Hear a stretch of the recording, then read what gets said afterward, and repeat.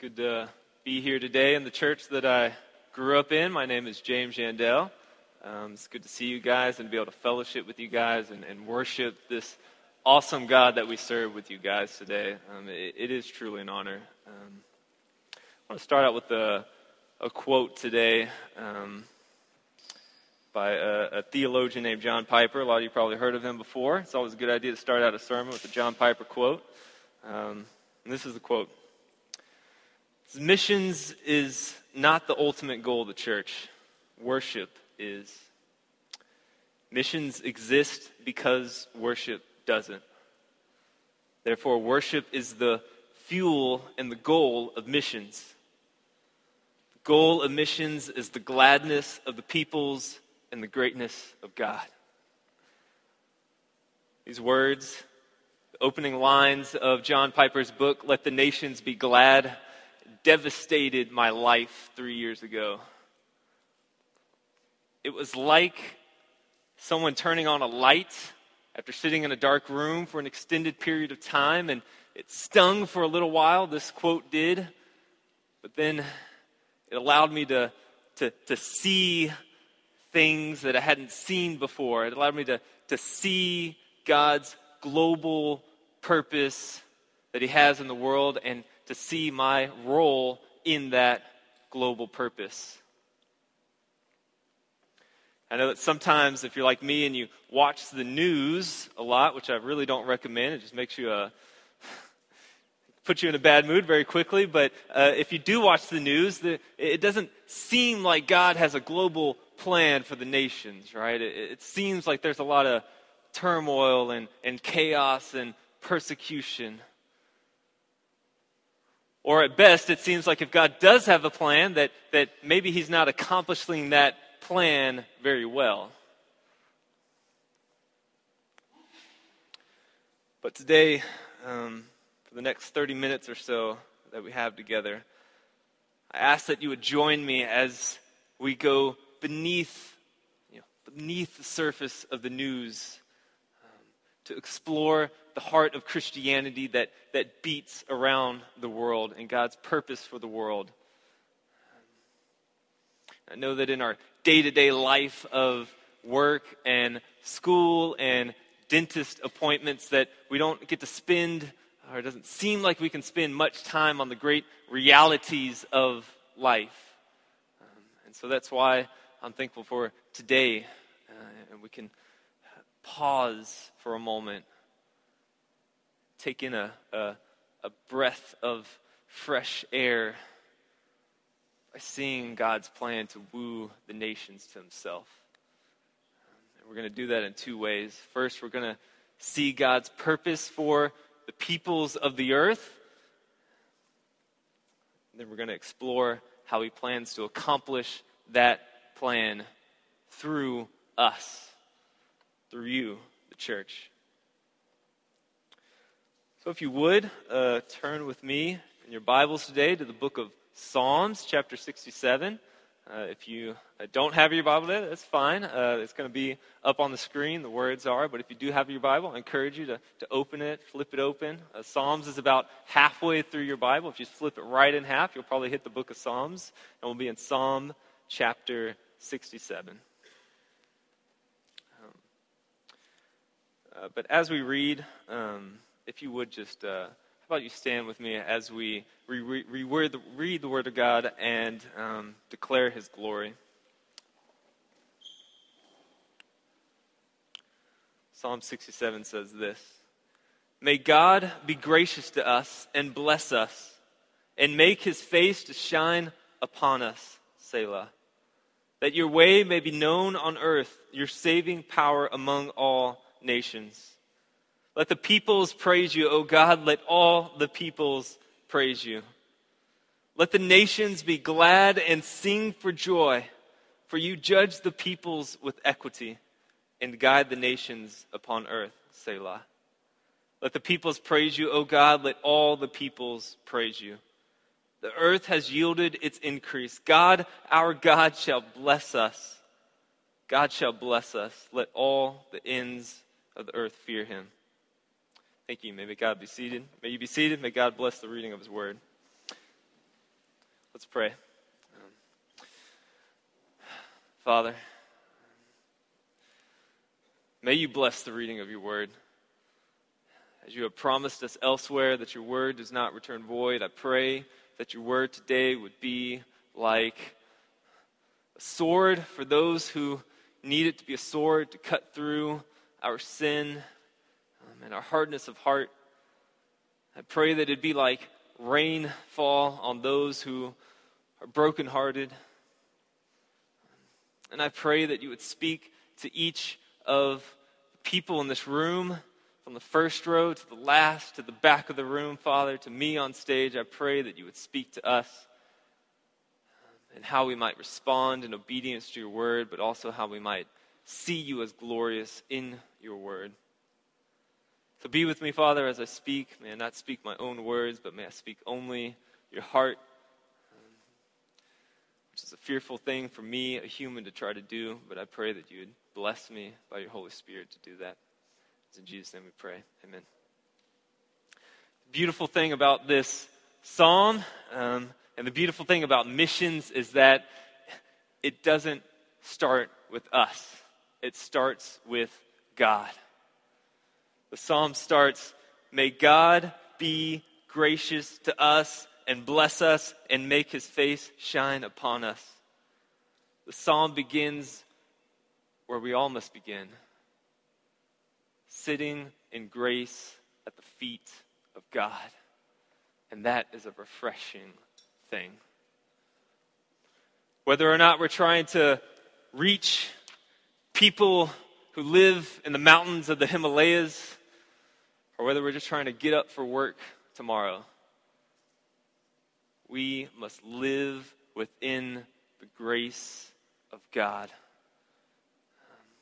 Grace is not something that gets us into the Christian life so that we can move on to something else. We will always live within the gracious border of God's mercy on us.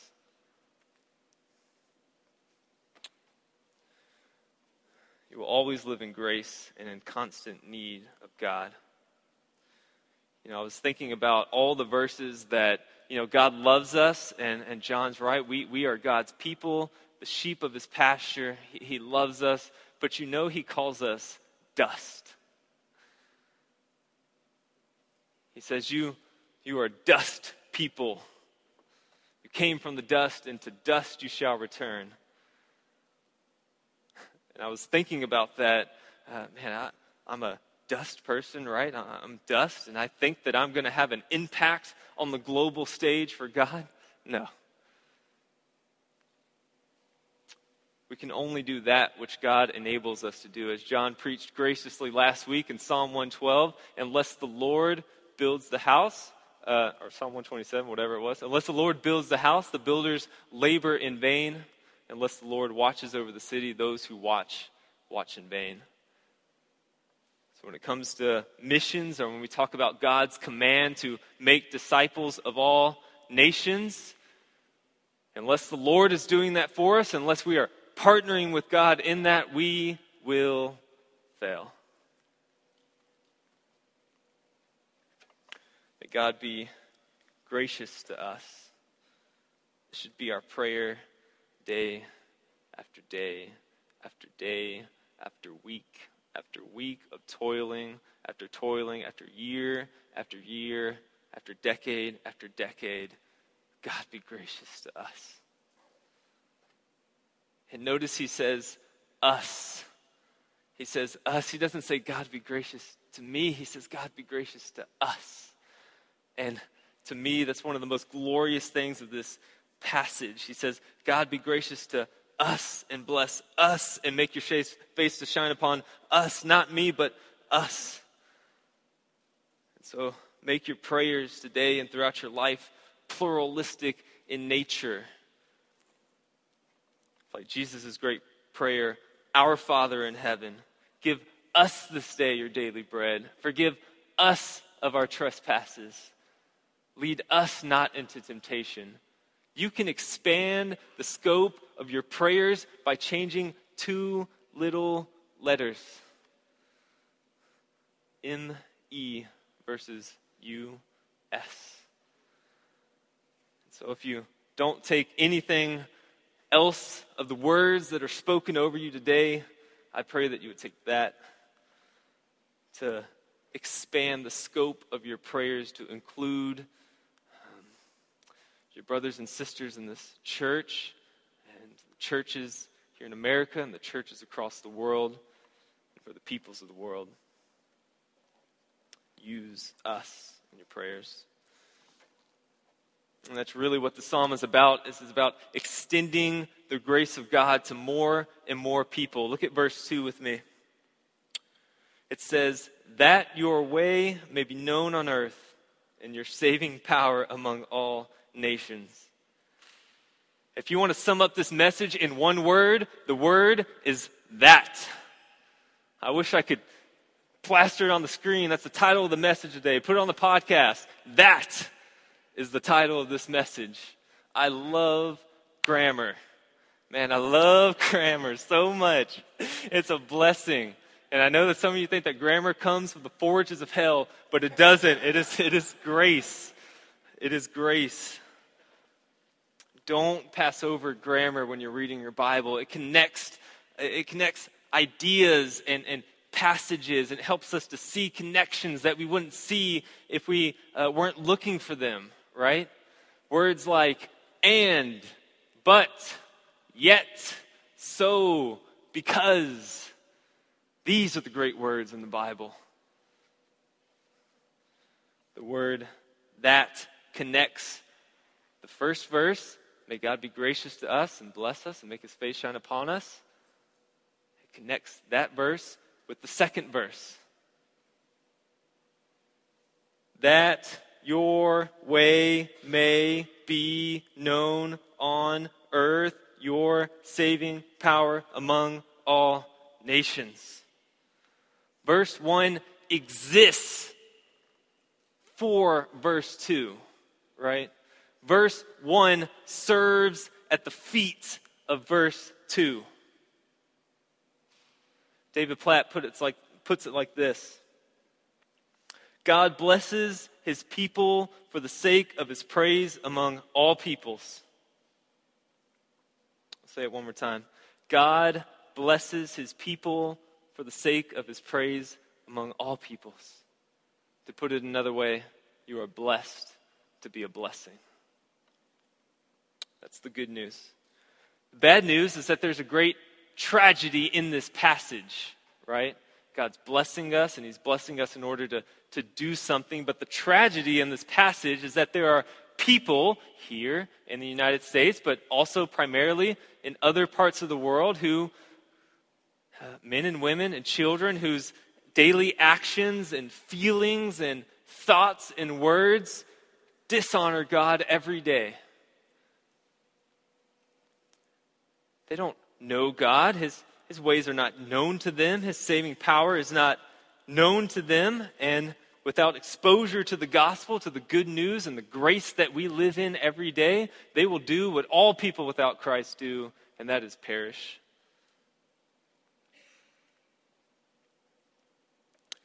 So God has designed in his sovereignty, he's all powerful, he can do all things himself without us. But he has designed for there to be a connection between the blessing in your life and his grace extending to the uttermost parts of the world. God blesses us in order to be conduits of his grace, like electricity that flows out of our hearts through the Holy Spirit into our families, into this church, into Oak Forest, into Houston, into the uttermost parts of the earth. And that's where, when we talk about missions, there's a breakdown in the circuit of blessing that terminates somewhere along the way before it gets there, right? God's blessing tends to terminate on ourselves, or maybe it does flow out into our church and our community, but maybe it terminates there and it does not flow to the peoples of the earth. I love this passage because it cuts the feet out from under the the racist and ethnocentric tendencies that are in my heart and the hearts of probably most people. God is not a tribal deity. He's not an American God. He's not a Jewish God. He is Lord of all the earth. That is a glorious thing. And so we're free to tell people near and far, come and join us. Whoever you are, come and be glad in God with us. So let's step back a moment. So let's step back away from the psalm and kind of get down into the nitty-gritty, grinding gears that is missions. We call this the unfinished task. So if you would, throw up that first slide with the map for me, please. Hopefully that can come up. Jesus said to go and make disciples of all nations. And missions is about completing that task. If you want to know what missions is about, it's about completing the task of preaching the gospel to all the different nations of the earth, right? To use common terminology, we use the term people groups, right? And a people group is just a collection of people who share a language, or they share a common cultural identity that is very unique from the different groups around them. So to use an example, how about India, right? So India is a country on the planet. It's just one country, but within India, within the borders of what they've scoped out as India, there are about 2,200 people groups living within that one country. Right? So maybe the people groups living there have a vastly different language from some of the other people groups, or maybe they have a vastly different religion or culture that causes them to identify differently than the other people groups in that region. That's what we're talking about when we talk about people groups. So I have this map up here, and it's a world map, right? I looked up hipster world map, actually, when I was looking it up, and this is what I got. So this is the most hipster world map. So you'll see this rectangular box right there of mainly Northern Africa, the Middle East, and Southeast Asia. They call that box in missions terminology. About to drop some knowledge on you today. They call that the 1040 window. It has to do with the latitude and longitude of where the box is at. And honestly, I don't even remember which one's which ways. So that's just what they call it. And this is where the majority of the people who are unreached live.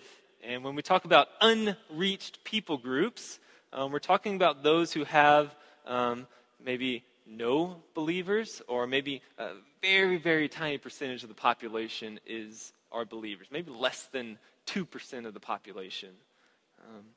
So around the world, there's about 4,000, depending on who you talk to, unreached people groups. These are people with very little or no access to the gospel.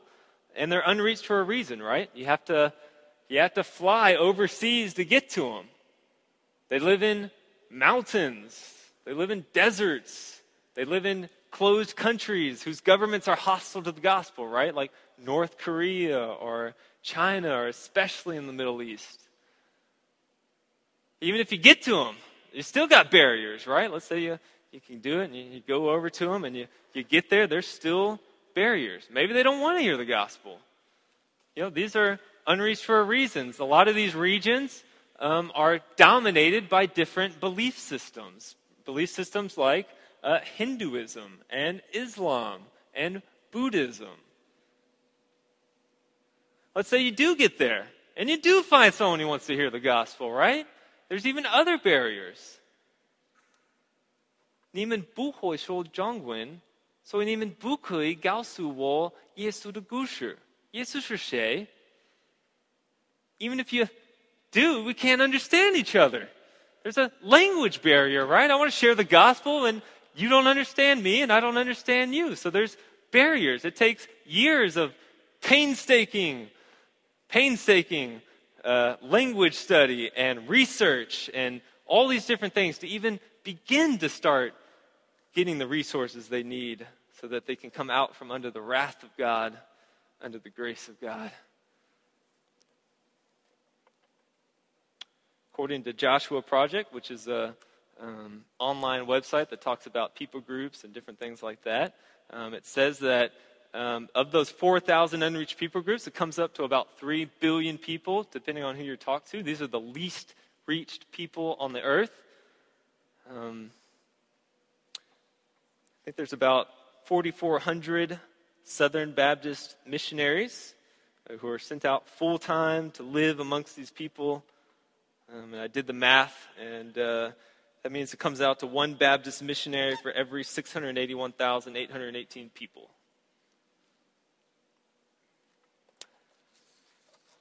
So I'm sure your first thought is, James, way too many numbers and statistics, my head hurts. But maybe your second thought is, that's discouraging. How can this psalmist in Psalm 67, how can he be so joyful? It's a joyful psalm, right? If you go back and listen, or if you go back and read it, let the nations be glad, rejoice, sing for joy. It's joyful. Let's finish the psalm in verse 6 and 7. Let's read what it says. It says, the earth has yielded its increase. God, our God, shall bless us. God shall bless us. Let all the ends of the earth fear him. The psalm begins with a prayer, and it ends in confidence. It starts out with, may God bless us, and it ends with, God shall bless us. Nations be glad. Sing for joy, peoples of the earth, because God, our God, is coming to bless you. He has a plan, and he will accomplish it. He will not stop until he has called people out of every nation of the earth to be his worshipers. The beauty of it is that you nor I can do anything to stop it. In fact, we, sitting in this room, this collection of people, are a fulfillment of this psalm. This is a Jewish psalm writer, right? This is a person living in Israel, 1500, 1200, or 2500 BC, whatever it is. To him, we are the nations. We, sitting in this room, are fulfilling this prophecy. You are prophecy fulfillers. Be glad, White Oak. Sing for joy, White Oak, because God loves you. And in his relentless pursuit of the nations, he found you. Be joyful. A lot of pleas when it comes to missions is kind of like, man, if we don't say it, they're not going to hear. Which is true in some ways, but the real narrative of Scripture is that God is doing this no matter what, and he wants us to be a part of it. He makes that so clear. The last verse I'll read today is in Revelation. And Revelation is just the last book in the Bible, and it gives you a glimpse of the future of all time. It's my favorite book of the Bible. I don't know why people kind of avoid that book, maybe because it's confusing or whatever, but I want to know what happens in the future, and I want to know that it's going to turn out okay for me. So I like Revelation. But in Revelation chapter 7, there's a verse that gives hope for the struggling missionaries, that gives hope for churches who want to have a global impact, people who pray day after day after day for the nations, and this is the hope. John says in heaven, he says, after this I looked, and behold, a great multitude that no one could number from every nation, from all tribes and peoples and languages, standing before the throne and before the Lamb, clothed in white robes with palm branches in their hands, crying out with a loud voice, salvation belongs to our God, who sits on the throne and to the Lamb. Missions cannot fail. It's impossible for it to fail because God is doing it. He's decreed it. But he has so chosen to push missions forward and push against darkness through the hands and the feet and the prayer of the local church, us. And so there's kind of two ways to respond to a passage like this. One way is to say, well, God's going to get it done. It's like sit on our hands. He's going to do it no matter what. I can't stop him. So I'm just going to let him do it. But I believe the biblical approach is different, and I believe the approach that leads to more blessing and life is the approach that says, God, I want to be what you're about. I know that your heart is for peoples of the earth, and I know that your heart is for men and women who look differently than I do and who speak a different language than I do. And I want to be a part of taking grace and pouring it into their lives.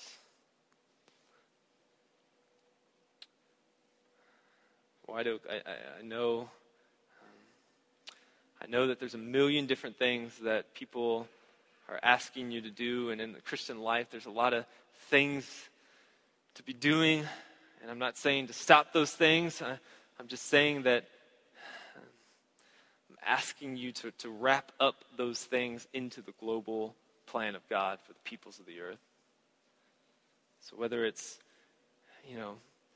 loving your family in a way that helps the families of the earth, whether it's starting to use this concept of people groups in your prayers, or whether it's using your resources in such a way that you bless the local church and the global church, find ways to minister to God in this way. Just really quickly before I end, I want to talk a little bit about White Oak's legacy when it comes to missions. And this is a shining spot in White Oak. This is to use really old school cliche terminology, this is a jewel in your crown, White Oak. If you would throw up the next slide there, hopefully it can come up. You may not know, but White Oak has had a pretty big global impact in the world throughout the past 20, 25 years or so. And these are just the things that I know about. But in the past, you'll see these lines going across the map, and every line represents a place in the world that we, as a church, have either been to or that we have sent out people to proclaim the name of Jesus. And I'll read a list of some of these places. Venezuela, multiple times. We have Jeff and Amy George who are with us today, who were sent out by White Oak and some other churches to minister among people in East Asia. We have people who've gone to Kenya, Kajabi, Kenya. People have gone to Costa Rica multiple times. People have gone to Nicaragua. People have gone to Saltillo, Mexico, Guadalajara, Mexico, San Luis, Mexico, Monterrey, Mexico. People have gone to Ukraine. People have gone to Russia. We even had people who've gone locally, right, to other cities in the United States, especially the youth. We've gone to Mississippi. We've gone to Kansas. We've gone to Missouri. We've gone to Oklahoma multiple times. We've gone to Louisiana multiple times. We've gone to Indiana. We've gone to Galveston, and probably a whole other host of other places that I have no idea.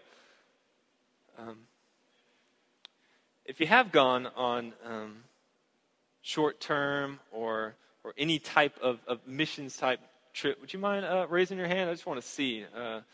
Just kind of look around. Look at this legacy of...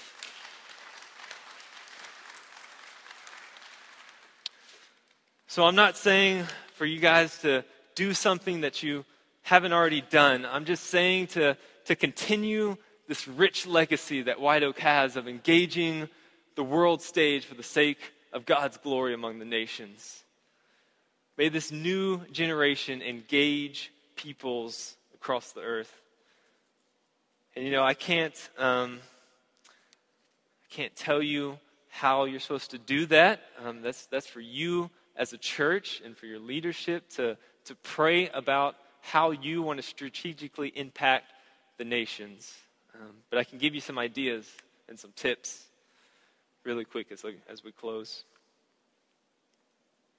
And the first one is that you can pray. John Piper says that small prayer circles change the world. And it's amazing to me that I can, come over here and I can sit down and I can bow my head and I could pray something, and that prayer would be lifted up to the heavens, and God would hear that prayer, and that he would disperse that prayer and do actual things in the world. That blows my mind, that I can move the world without moving an inch. Just by praying. God has willed and decreed that our prayer changes things. And so if you don't know how to pray for the nations, that's okay. There's a lot of resources.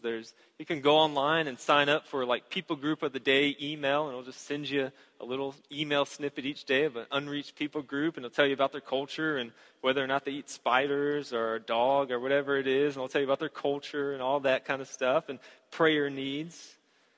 You can use books like Operation World. It's that thick, but it's a prayer guide for every nation, and it helps you pray throughout the year for that. If you're not that committed, there's little prayer guides like this for the Z people of Southeast Asia. And this is a 30-day prayer guide that each day focuses on a different thing. These are just little ways that you can incorporate a global vision and a global legacy for your life. And the second thing that you can do after praying is to be a part of sending other people. That's why we give to Lottie Moon each year. That's why we support people who are raised up and sent out. People like Michael Nikosha most recently, and people like Steve Gonzalez. We want to give of our resources in such a way that people see that our resources are not our treasure, God is. And this church has done that for me multiple times, has partnered with me as I've gone, and has partnered with others as they've gone on short-term and long-term missions. A real quick story. William Carey was one of the early, I believe, if I get my facts right, one of the early people to minister in India. And he went with a group of guys over there, and he was with them, and it was like a short-term trip. And he turned to the guys and he said, "Brothers, I'll go down the well if you hold the rope." And so one of the guys named Andrew Fuller went back to his country and never spent much time outside his home, but he spent his life raising up and sending out those who would. And so I pray, White Oak, that you would be a church with the glorious role of rope holding for those who go. And the last thing that you can do is that you can go yourselves. So many people have gone on short-term mission trips, and man, I just encourage you, if you have never gone on a mission trip, either locally, but also in the context of this sermon, overseas, do it. A week, 2 weeks, months, whatever you can, do it. It will devastate you, and it will wreck your life, but in a good way.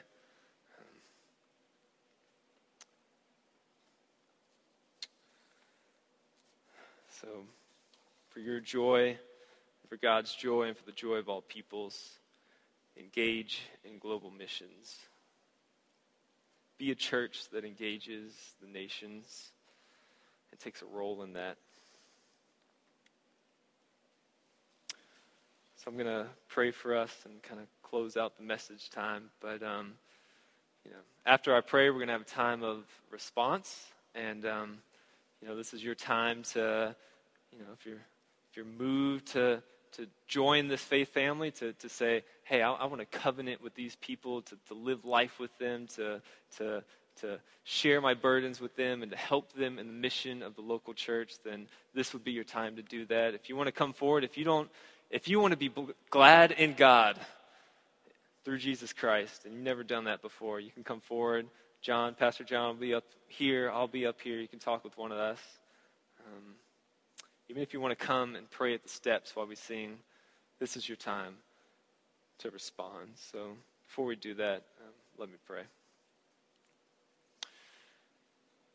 Dear Heavenly Father, you are the righteous judge, Lord of all the earth. Father, I thank you for Psalm 96, or for Psalm 67, and for Psalm 96, which is also about missions, Father. I thank you that we can be glad in you and that you have called us to be glad in you. I thank you that you are not a tribal deity, but that you are Lord of all the earth. Father, I pray that during this time and throughout this week that we would be people who sing for joy because Jesus Christ has come. Because we are dust people and Christ has come and become a dust person like us to die for our sins and for our weaknesses and to be raised to new life so that we too could be raised to new life and to new purpose. And that is making your name great among the people around us and the people to the uttermost parts of the earth. Father, may you be gracious to this congregation, and may you bless them, and may you make your face to shine upon them, so that your name would be known among the nations, your saving power among all people. That which you have spoken, bring into fruition. We love you, Father. We rest in your grace. We sit at your feet. We are yours forever and ever. In Jesus' name.